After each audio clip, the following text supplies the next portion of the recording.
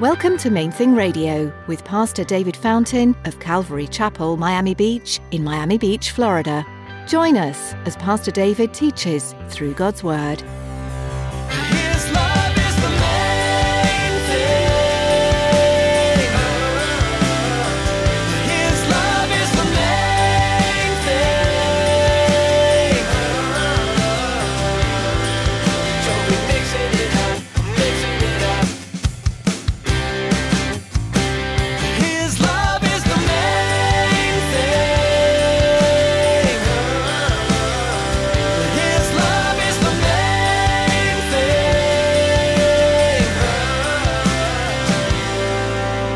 As usual, I want to give you 3 observations from this text today. This time, each one of them begins with the letter A. We're going to consider first Paul's audience. And then we're going to consider second, his approach to that audience. And then finally, number 3, Paul's admonition to this audience and to us. Today, Pastor Robert is going to teach you about Paul and Barnabas' journey into Antioch. Paul gives a speech to the people of the city who know nothing about him, yet he is still effective in turning people to Christ. Today, you will learn about how you can be just as effective when bringing others to Jesus.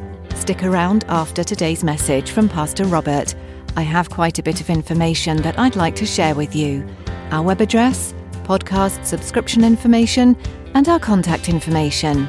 Now here's Pastor Robert in the book of Acts chapter 13 with today's edition of Main Thing Radio.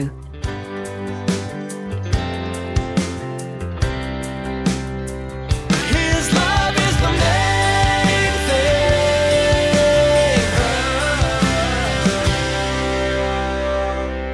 thing. We've been systematically working our way through the book of Acts, so we're going to continue that today. We're in chapter 13. And we find the Apostle Paul at the beginning of his very first missionary journey. Paul, Barnabas, and Mark, John Mark, had sailed from Syria. If you remember, Antioch in Syria. And they had sailed more than 100 miles over to Salamis, a port city on the island of Cyprus. And then they traveled from that end of Cyprus to the other end of Cyprus, from Salamis to Paphos to another port, and now they're ready to sail on again from there. And Acts chapter 13, verse 13 says, "Now when Paul and his party set sail from Paphos, they came to Perga in Pamphylia. And John, remember, John Mark we're talking, departing from them, returned to Jerusalem." Now, we're not told why it was that Mark decided to leave and go back to Jerusalem. But apparently Paul viewed it negatively, because in chapter 15, we're going to see that Paul wants nothing to do with Mark. And, Barnabas was Mark's uncle. And he said, I want Mark to join us and, come back and and Paul was like, no way. And they ended up going in separate directions. And Paul took Silas and Barnabas took John Mark, and they went on 2 separate missionary journeys. Now, that was all patched up and reconciled later, and we'll talk about that when we get to it in chapter 15. But verse 14 here of Acts chapter 13 tells us, when they departed from Perga, they came to Antioch in Pisidia. Now, remember, there were a whole bunch of different Antiochs, because this guy, he was naming all these cities after his dad, Antiochus. So Antioch this, Antioch that, Antioch here, Antioch there. There were like 6 or 7 major metropolitan areas that he named Antioch. So Antioch in Pisidia. And they went into the synagogue on the Sabbath day and sat down. And after the reading of the law and the prophets, the rulers of the synagogue sent to them, saying, "Men and brethren, if you have any word of exhortation for the people, speak up. Say on." Then Paul stood up and motioning with his hand, probably, it's like, okay, everybody calm down. He said, "Men of Israel, and you who fear God." Now, that wasn't like an implication that the men of Israel didn't fear God. It was a reference to the Gentiles who were also there in the outer courts. They were not allowed up front. They were, kind of in the back, but non-Jewish proselytes, non-Jewish converts to Judaism. Men of Israel, and you who fear God, listen. The God of this people Israel chose our fathers and exalted the people when they dwelt as strangers in the land of Egypt, and with an uplifted arm, he brought them out of it. Now, for a time of about 40 years, he put up with their ways in the wilderness. And when he had destroyed 7 nations in the land of Canaan, he distributed their land to them by allotment. After that, he gave them judges for about 450 years until Samuel the prophet, and afterward they asked for a king. So God gave them Saul, the son of Kish, a man of the tribe of Benjamin, for 40 years. And when he had removed him, he raised up for them David as king, to whom also he gave testimony and said, I have found David, the son of Jesse, a man after my own heart, who will do all my will. Man, we could talk about that for half an hour, right?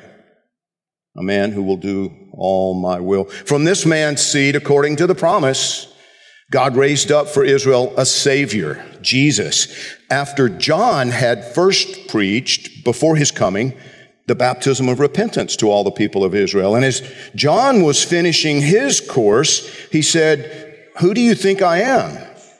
I am not he. But behold, there comes one after me, the sandals of whose feet I'm not worthy to loose.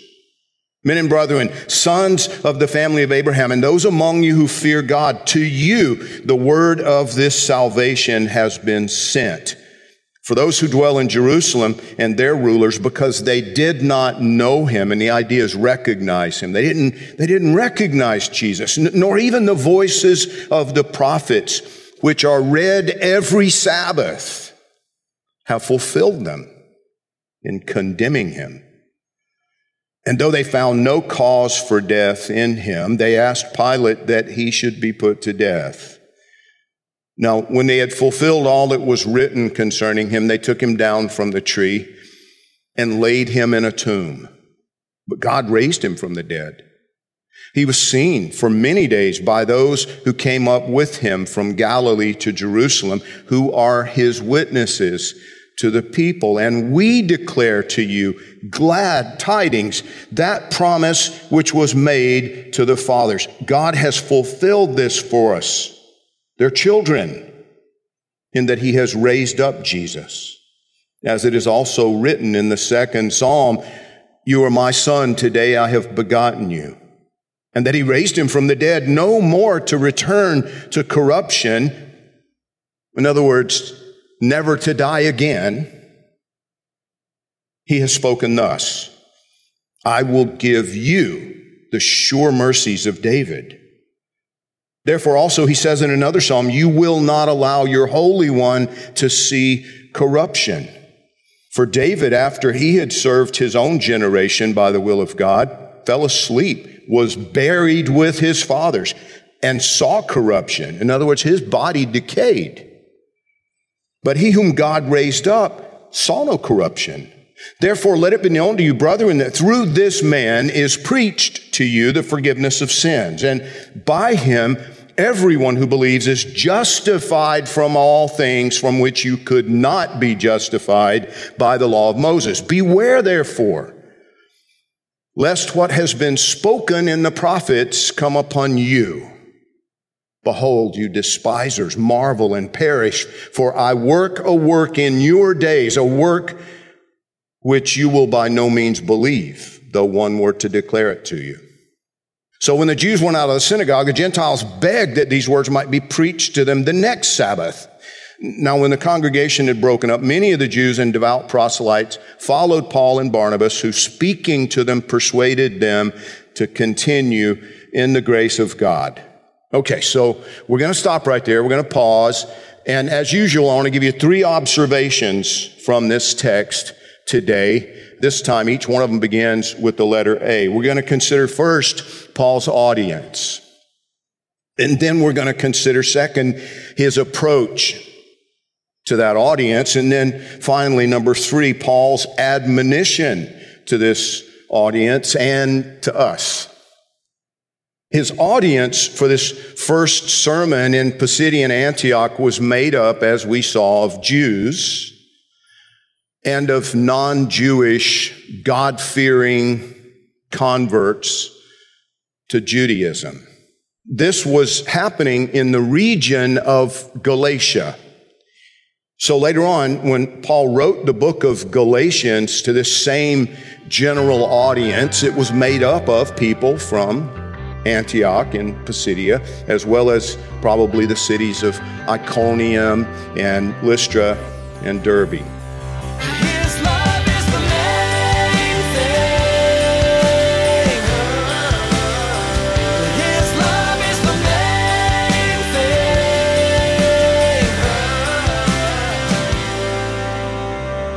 thing. We're so glad you tuned in today for Pastor Robert's message in the Book of Acts.